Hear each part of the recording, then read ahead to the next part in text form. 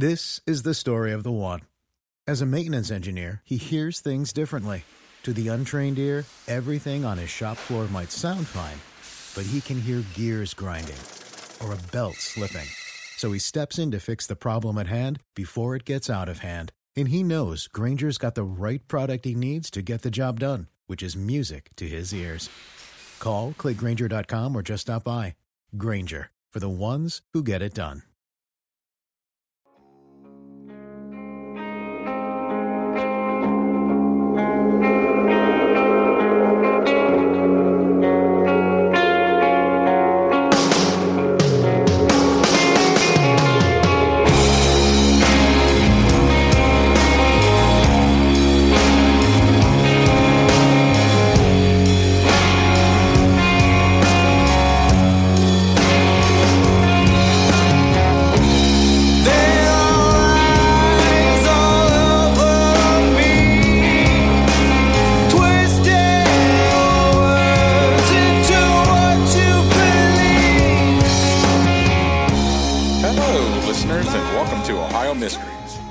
Listening to a clip of Clarity by New Moons.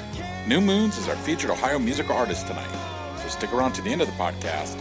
We're going to tell you a little bit more about them, where to see them perform, and let you hear the rest of that song.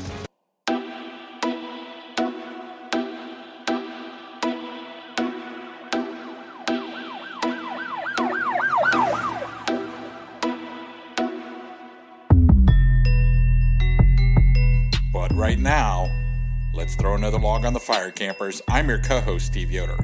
And with me is our researcher and storyteller, Paula Schleiss, an award-winning journalist who spent 30 years telling these kinds of stories for the Akron Beacon Journal. Hi, everyone. Steve, today's story takes place in Marble Cliff, an upper-middle-class neighborhood just east of Grandview Heights. Do you remember Grandview Heights? Around the Columbus area? Yeah. That is the Columbus suburb where Lola Celli disappeared back in 1946. Okay. Yeah, that's just recently. That's right. And, well, recently we've done it. Yes. Right. And Lola's parents lived less than half a mile from Michael Dean Klitsch. Michael is our story. He was a 12-year-old boy enjoying his summer vacation in 1971. Michael was a very active kid. He loved the outdoors. His parents described him as adventuresome, maybe too adventuresome, his father said. And he loved sports. Michael played for a Little League baseball team, and there was a game scheduled for that evening of June 28.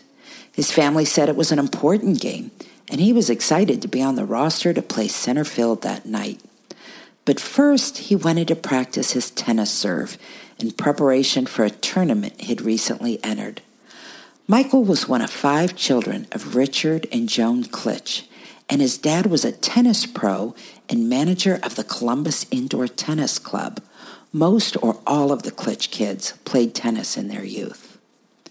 Michael left his home on Cambridge Boulevard about 2:10 p.m. He was dressed in an aqua pullover, tan shorts, white knee socks, white tennis shoes, and his trademark horn-rimmed glasses. Maybe Michael didn't realize how hot it was because he wasn't stopped by the fact that it was boiling outside, 93 degrees with a heat index near 100. And so off he went, headed for the municipal tennis courts in Grandview Heights at West Goodale Boulevard, a good 8 or 9 blocks away. He'd told his mom that morning he was going, and arranged for her to swing by and pick him up that afternoon. While walking to the courts, Michael stopped briefly to chat with some kids he knew. They were in front of the church not far from his home. It was about 2:30 p.m. And it appeared Michael did indeed make it to the courts. A maid working at the Summit Chase Apartments, a luxury high-rise across the street with a view of the tennis courts, told police she saw a boy playing tennis by himself. Given the heat of the day, it was no wonder he didn't have company. Well, no welcomed company anyway, because it seems very likely that at some point, Michael was no longer alone. Michael's mom, Joan, pulled up to the courts at 3:40 p.m. She had 2 other kids with her. She thought she'd take them and Michael to the nearby Grandview Swimming Club. She figured they could swim while she attended the Grandview Heights School Board meeting, of which she was a member, then get home in time for Michael to get ready for baseball. But Michael wasn't there. She wasn't too worried. Michael was a responsible sort, and he got around well enough by himself. Perhaps she had missed him and he returned home. Like I said, it was hot out, and he did have a baseball coming up that night. So after waiting a while at the empty tennis courts just to be sure, Joan dropped Michael's 2 siblings off at the pool and kept her board meeting appointment. She fully expected to see Michael at home when she collected her other children later and returned home. But he wasn't there either. Joan called police. Back at the courts, the cops found one of Michael's tennis balls. His parents recognized the brand. Michael got it from his father. It wasn't like him to leave something like that behind. Was he forcibly snatched from the courts right there? Michael's parents said he was uncomfortable around strangers. It wasn't likely he could be lured peacefully by someone he didn't know. There was another option. His father said, "He's not the type of boy to run away. I feel he got into a car either with someone he knew or someone who said they knew me." Then his father added, "You know, you tell them not to get in cars, but who knows? There are such clever maniacs today." Joan Klitsch couldn't imagine him going with a stranger. She said, "In some ways, Mike is adventuresome. He might try a double flip from the diving board, yet he does not like new situations or new people." The next morning, police organized searches of the Grandview Heights neighborhood where Michael was last seen. They focused on the wooded area from Dublin Road and Grandview Avenue East to Twin Rivers Road. They enlisted the watchful eyes of the Penn Central Railroad Police, whose tracks were right behind the courts. Everyone was on the lookout for the 4-foot 10-inch, 85-pound boy with the brown hair and the blue eyes. Friends of the Klitsch family donated to a reward fund, quickly collecting $5,000. And so Michael's parents and siblings prayed and searched and waited. There were no ransom demands. Then, on Sunday, July 11, a half hour away, a family in Delaware County decided to take an evening walk. Elaine Gowell was in town from New York, visiting her parents near Galena, 25 miles from Grandview Heights. At about 7:45 p.m., she was joined by her brother, Robert Reel, and his 2 children, and they strolled a rural stretch of county road dotted with farmhouses. Many of the houses were just shells. This area was part of a new federal project. The construction of the Alum Creek Dam had already begun a mile and a half down the road.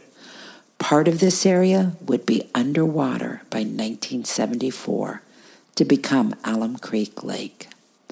About a quarter mile off the main county road, at the intersection of Africa and Plum Roads, the family turned down a dirt road. They picked berries and headed for an old quarry pond to skip a few rocks.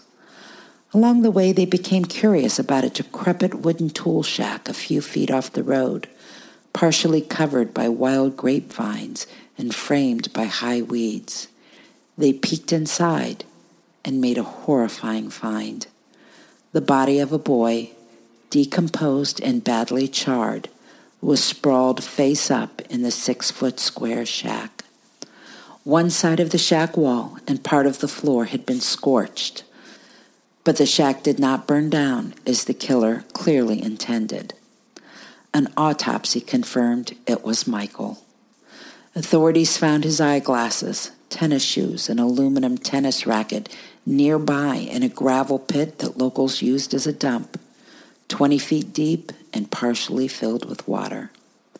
A pathologist determined Michael had been stabbed 26 times in the chest by a butcher knife. The body's advanced decomposition made it impossible to determine if he had been restrained or sexually assaulted, although investigators said without a ransom note that was likely the motive. The pathologist suggested Michael had been killed within hours of disappearing from the tennis courts. Investigators came to believe he had been killed elsewhere, then moved to the tool shack and set on fire.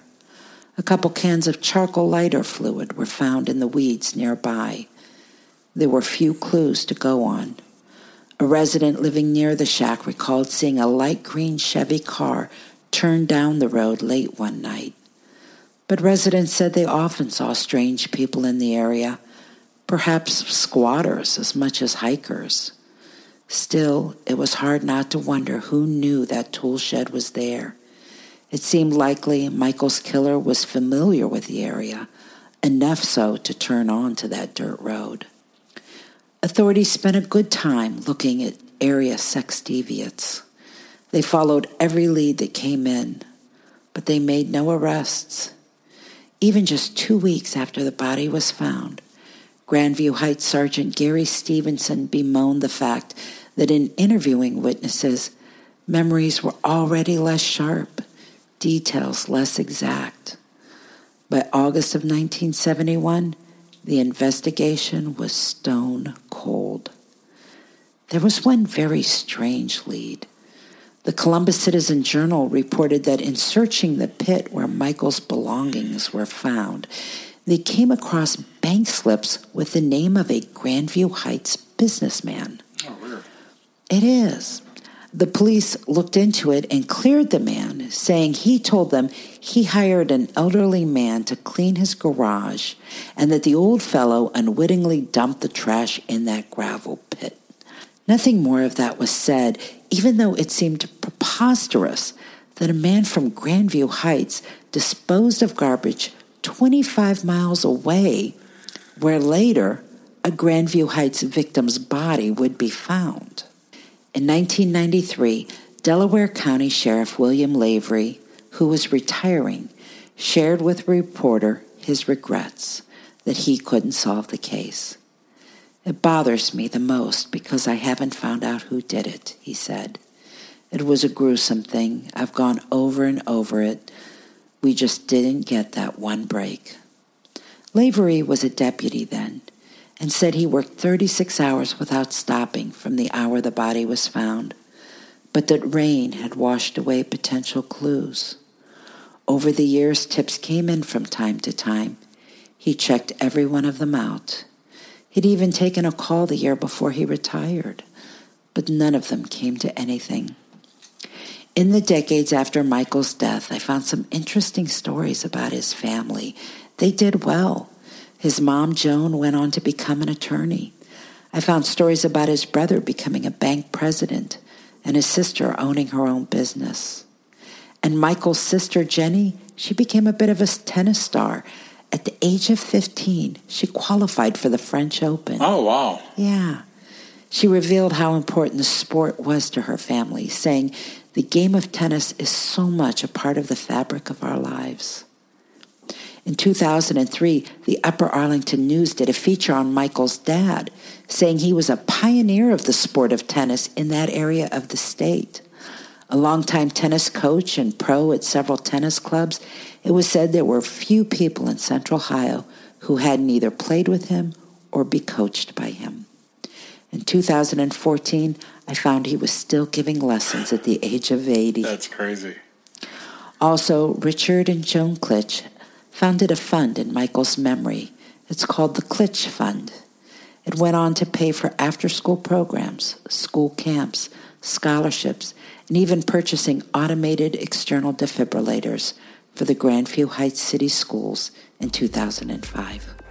That's great there. Sounds like the family is very important to that community up there. Absolutely. Well, let's see what our armchair detective has to say.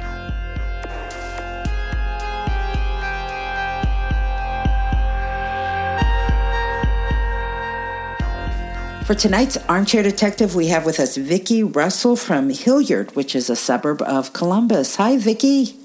Hi. Why don't you tell our listeners a little bit about yourself? Sure. Well, my name is Vicki Russell, and I have lived in the Hilliard area for most of my life. I know the area pretty well and love it here. Live right outside, went to Ohio State University. I have a son that goes to Ohio State and another one that goes to Ohio University. So love the area. Really excited. Deep roots. Yes, yes. Wonderful. Hey, had you heard about this case before? I had not. So this was very surprising to me, having been here for so long. It is the area that this took place in is actually very close to my home. So to have not heard of it was very surprising to me. Oh, wow. I'm glad we could surprise you. So you've heard our story about this case. Is there anything that in particularly really stands out to you? Is this an appropriate time to tell you what I think may have happened? Please do. Absolutely. I can make a connection. I did so much reading. The Citizen Journal, which is an older newspaper source, as you know, but I know some other listeners may not know. In doing that, I was absolutely blown away that both law enforcement and the newspapers were giving these couple routes that he could have gone from his home on Cambridge to this tennis court, and they were all by sidewalk. It's time for today's Lucky Land horoscope with Victoria Cash. Life's gotten mundane, so shake up the daily routine and be adventurous with a trip to Lucky Land. You know what they say, your chance to win starts with a spin. So go to LuckyLandSlots.com to play over 100 social casino-style games for free for your chance to redeem some serious prizes. Get lucky today at LuckyLandSlots.com. Available to players in the U.S., excluding Washington and Michigan. No purchase necessary. VGW Group. Void where prohibited by law. 18+. Terms and conditions apply. What's interesting is my husband and I went and did this walk, and I'd love to show you my Fitbit so you could see how many steps we did, because we just trying to think what made most sense as a 12-year-old boy. Right behind the tennis court is a railroad track. And that railroad track has been a connection where people are saying, gosh, he had made some comments. Michael had made these comments about what would happen if I jumped the train. And now people are all over the place saying, what if he tried to jump the train? That's not what I think happened. I think he had an intrigue to that railroad track. So that's what brought us, my husband said, as a 12-year-old boy, what do you think drew him to that railroad, to the idea of the railroad track? And it could be just a fantasy, but we looked at Google Maps, we went walking, and we realized at the end of where that church is that he stops and talks with his friends, if you take that road to the end, you can cut through yards that are secluded that get you right to that railroad track. You take a left on that railroad track and it takes you directly, and I mean directly, the shortest route to that tennis court. So if you have a kid, and we know we're always going to take shortcuts when we're kids, and if he took that route and cut through somebody's yard, many yards, these are secluded homes that would have been in the back, got on that railroad track, that would explain his lack of being seen for so long. There's a backboard on the back of the tennis courts where he was going by himself and practicing his serve. When I went to go walking, there was a couple there that was playing tennis. My husband and I walked behind the tennis court, and it was kind of interesting, one tennis ball sitting back there in the same place that they said that one tennis ball was that Michael left behind. What we found was if you leave that gate open a little bit, one or two balls can go behind there and they go unnoticed. I don't think Michael was abducted. This is my point. I don't think he was abducted. Oh, wow. Okay. Continue. I absolutely 100% believe that it got hot. I think he hit a few tennis balls. I think he inadvertently left a tennis ball behind. I think he got his stuff. I think he probably wanted to make it home before Mom got back there because it was a little too hot and he still had a lot of time. I think he probably took a route home, and somewhere along the way, I believe he probably went into somebody's home. It is virtually impossible for me to believe that there is that bank slip that was found 30 miles away, 25, 30 miles away from a businessman in Grandview at the same location where there were Michael's clothes in that gravel pit right by the shack where his body was found. And common sense says that those things were dumped there at the same time. If you can still read a bank slip, if there are clothes that are there, you can see all of these things. Those things were dumped around the same time. To tell me that within the same week, a businessman had an older gentleman cleaning out his garage, dumped items 25 miles away, there's your answer. There's a quarry down the street from Marble Cliff. There's a quarry right there. There's also a quarry in Alum Creek that's right by there too. Somebody knew of both of those locations. There's your connection. The businessman that's sitting in Grandview knows the answers to this. And unfortunately, I think he's long gone by this time, but he knows the answers to this. That is what I believe. To stab a boy 26 times with a butcher knife that is not I saw this little kid walking down the street and that's a sexual deviant type of thing. That's a rejection, possibly. That is a crime of passion. That is a kid that saw something or knew something that shouldn't. That is not a stranger type of stabbing. There's something else involved there. In addition, just think about this. You have a 12-year-old that's walking with a tennis racket, balls, multiple balls, because nobody goes and plays tennis with one ball. He's walking, and you're telling me that somebody abducted him with a butcher's knife and also was able to contain with the other hand a 12-year-old and a tennis racket and all of those things without this kid squiggling or anything? That's probably not likely. He went knowingly someplace. I do believe that he was killed in a home, and I believe then he was transported there to somebody that knew where that was. Then I think the biggest hiccup here is there was the missed opportunity from the police. They said that they interviewed the businessman, and he said, hey, there was a guy cleaning my garage, and he inadvertently dropped things into this gravel pit up at the quarry at Alum Creek. That's fine. So they said, okay, and they clear him and say this must be a sexual deviant. So our next course of action is, and please don't get me started because this makes me really angry, but they were going to go interview the homosexuals in the area. We lost so much time with them interviewing people that had nothing to do with it. This is where I say that now that would not have been the case. We were looking for a sexual deviant, so we went and we interviewed homosexuals in the area. That doesn't even, in today's standards, that doesn't even make sense. Right. They were afraid to look at one of their own. This was one of their own. This was a white, middle-class, suburban, heterosexual man that was living amongst them. And unfortunately, our law enforcement and the community didn't want to see it. It was an easier route to say it's the boogeyman. That is probably the most thorough and stand-up theory I've heard on this case. I don't even know where to try to find fault, because I think you hit all of the key points. And as to the businessman, I agree. There is no way that stuff was out there by a coincidence. And if he was a businessman, that tells me he probably has some standing in the community. Mm-hmm. And yeah, he wasn't just an average, resident, that he probably had some standing in the community.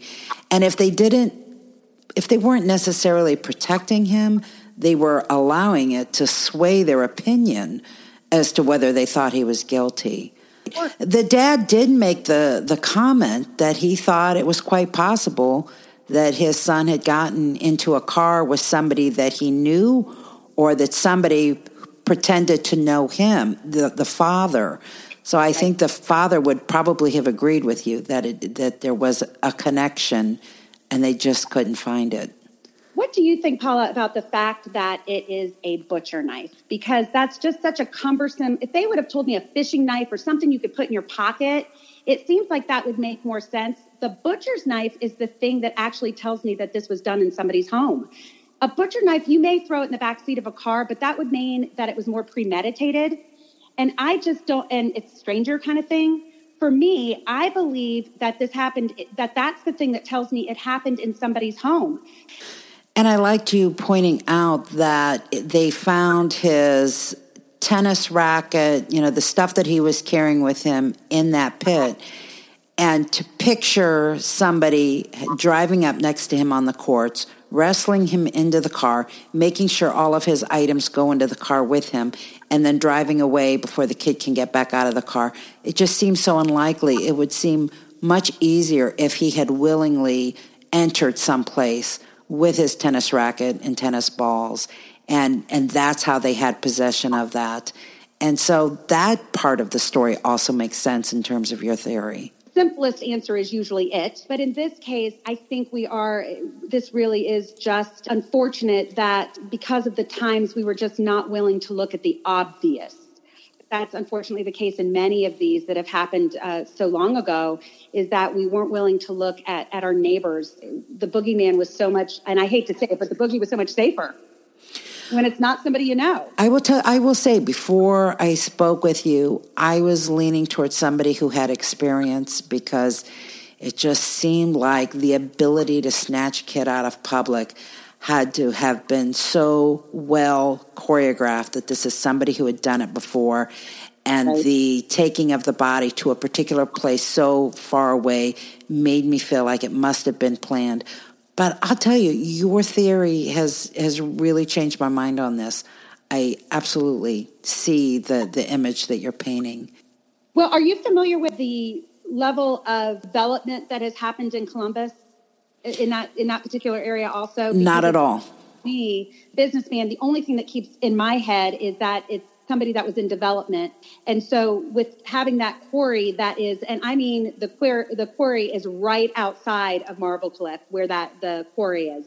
And having that also, Alum Creek, having the quarry where his belongings were found, that businessman, that's all it would take would be somebody in development, in real estate, that would know that those two areas would know the development of both areas, that would understand what's happening in Alum Creek. That was your connection. I mean, yes, it's 35 miles away, but what was happening at the time answers our questions. There was big development planned and happening that was taking place. That Alum Creek, even though it wasn't underwater until 1974, the plans for that were happening in 68, 69, and 70. So absolutely somebody would know of Alum Creek sitting right there if they're in real estate and development. A lot of what you've brought up makes me wonder if the police really do know who's responsible, but they can't say so publicly because they just didn't have the evidence to pin it on them. And that maybe even possibly the family has a good idea. I've seen a lot of cases where after it gets resolved, you find out that the family felt all along that they knew who might have been responsible. But again, short of having the evidence, it's never a name that comes to public, to the public consciousness. Police could have very well interviewed them and cleared them, but with information that they're not willing to release. It could be bigger than that. I find that less likely. I think that that's our connection. And unfortunately, I also think that if that's the case, that the answers to this have probably long been gone. Hello, my name is Peter Zablocki, and I'm a historian, author, and college professor. I'm thrilled to invite you to check out Evergreen Network's History Shorts podcast.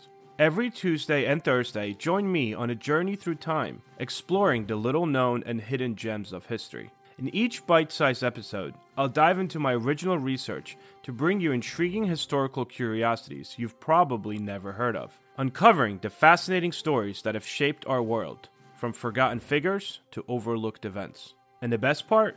I've condensed all this historical goodness into manageable chunks, perfect for your on-the-go lifestyle. Whether you're commuting to work or squeezing in a quick break, History Shorts fits into the little time you probably think you don't have.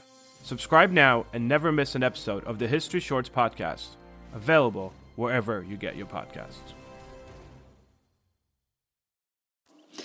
I think another catch-22 when it comes to police not releasing information, I think of the Amy Mihaljevic case. And, only recently, like in the last couple of years, did they allow the public to know that this really strange homemade blanket and curtain had been found near her body, and they believed that it was used to wrap her body. And it was so unique that clearly human hands had altered this thing to make it theirs. And if they had shown this immediately, somebody might have recognized it. Instead, they held it like it was a big secret until, I don't know, 20, how many years has it been since Amy Mihaljevic, 20 years or whatever? Right. And it's like, now we'll show you the blanket. Well, who remembers now? Sometimes there are details where it would be really helpful if the police did put them out in the public, because we, the public, can help solve it by letting them know. And if there had been a way to address the subject of this businessman, these strange bank slips, in a way that people might have triggered a memory from somebody, right, then it could have been helpful. But you're not going to get that now. I mean, that is lost. So and I'm just recapping, your theory is that when he was at the tennis courts, he was inappropriately dressed for the heat, probably decided to go back home and took a shortcut. So he willingly walked away from the courts, and whatever happened on his way back home, probably along the railroad tracks through the cooled shade of the trees. Yes. Got it. I like it. There's houses back there, too, and he could have been invited into one of the houses by somebody he knew. Who knows? But it's certainly, I do not believe he was abducted. That's it for tonight, listeners. For photos, news clippings, and more on this and every episode, hop on over to our website, ohiomysteries.com. And that brings us to tonight's featured Ohio musical artist. New Moons is an indie rock band from Cincinnati made up of Curtis Dressman, Tom Dressman, and Zach Howard. Steve, we're in our second year of podcasting, so we're going to bring some of our year one featured musicians back for another round. Woohoo! And this is our second visit with New Moons. If you want to see New Moons perform live, they'll be at the Shrunken Head in Columbus on October 11. And on October 13 at 7 p.m., they'll be taking the Findlay Market stage at Cincinnati's Blink Festival. And if you can't see them in person, you can always stream them on Spotify. Well, at the start of the podcast, we played a clip of their song Clarity. Here's the rest of that song. Enjoy, and we'll see you here next week for another episode of Ohio Mysteries.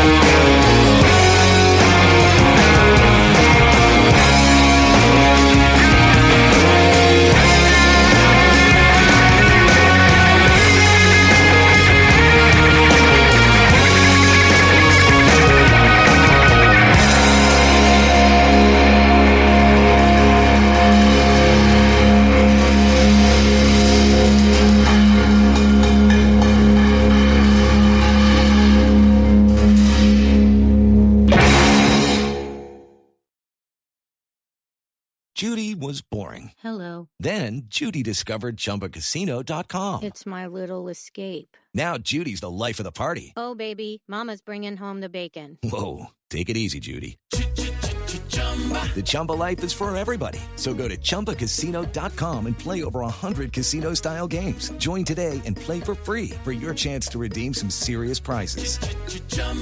ChumbaCasino.com. No purchase necessary. Void where prohibited by law. 18 plus terms and conditions apply. See website for details.